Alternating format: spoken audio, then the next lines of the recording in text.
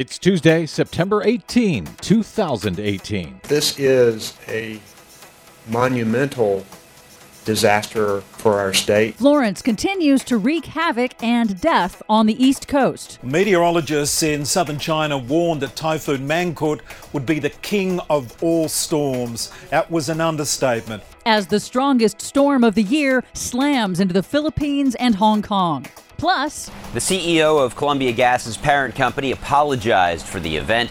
Boston residents slowly returning after gas explosions destroy dozens of homes. All of that and more straight ahead. From BradBlog.com, I'm Brad Friedman. And I'm Desi Doyen. Stand by for 6 minutes of independent green news, politics, analysis, and snarky comments. Look at this. These rain totals are unbelievable. And the crazy thing is that this was pretty much forecasted. That is crazy. Science. It works. Go figure. This is your Green News Report.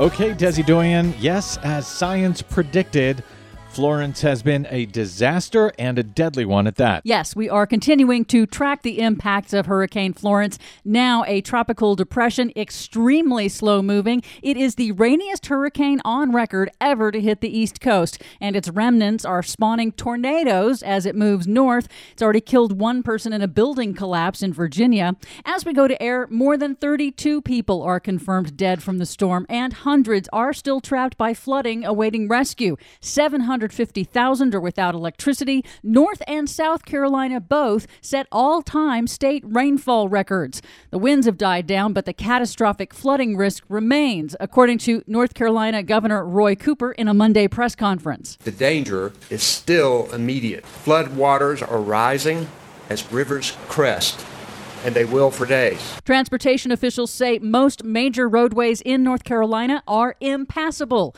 Many rivers and creeks have shattered their records with historic flood levels, and forecasters say many will remain above flood stage for 5 days or more. I know the sun is out in a lot of places, so people want to get out of the house, and I would just warn, be careful, because there's still a lot of water, a lot of rain to come over the next several days from this storm. While a comprehensive damage assessment will take time, the North Carolina Pork Council on Monday announced that floodwaters have indeed inundated several hog manure lagoons in the state, with at least one breach caused by heavy rainfall. At least 2 coal ash waste impoundments owned by Duke Energy have also been inundated or breached, including one at a retired coal plant near Wilmington. It's not yet known if the toxic sludge, which contains mercury, arsenic, and other toxins, entered a nearby river. According to a court settlement in the wake of a previous coal ash spill, Duke Energy has until 2029 to close hundreds of its toxic coal ash waste sites in North Carolina. Well, why rush? They keep spilling, they keep poisoning the water, but no hurry, I guess. Access to Duke Energy's Brunswick nuclear power plant is cut off by floodwaters, but the good news is plant officials say grid power and backup generators are still working. In Japan, failures of those key components caused the Fukushima nuclear meltdown back in 2011. And the plants that we're talking about at Brunswick are the very same model as those ones that failed in Fukushima. Climate scientists say Florence's extreme rainfall was worsened by climate change. It stalled because of a high-pressure blocking pattern, which emerging research indicates is another consequence of global warming. Warming in the Arctic, in turn, appears to be altering the jet stream that pushes weather systems across the northern hemisphere.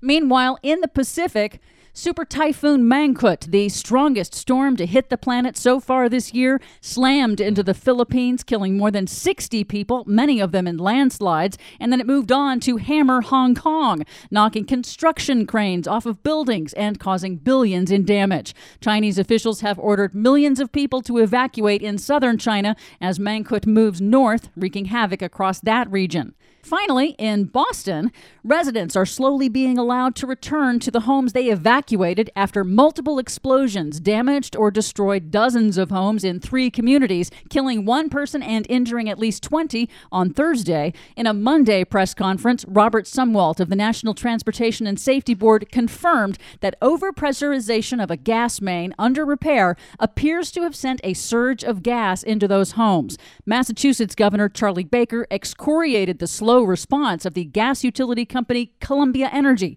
which owns the pipeline system, and instead he put rival gas company Eversource Energy in charge of the disaster response and repairs. The deadly incident underscores the inherent risks of using explosive fossil fuels like natural gas and the dangers of deferred maintenance on our nation's aging infrastructure. For much more on all of these stories and the ones we couldn't get to today, check out our website at greennews.bradblog.com.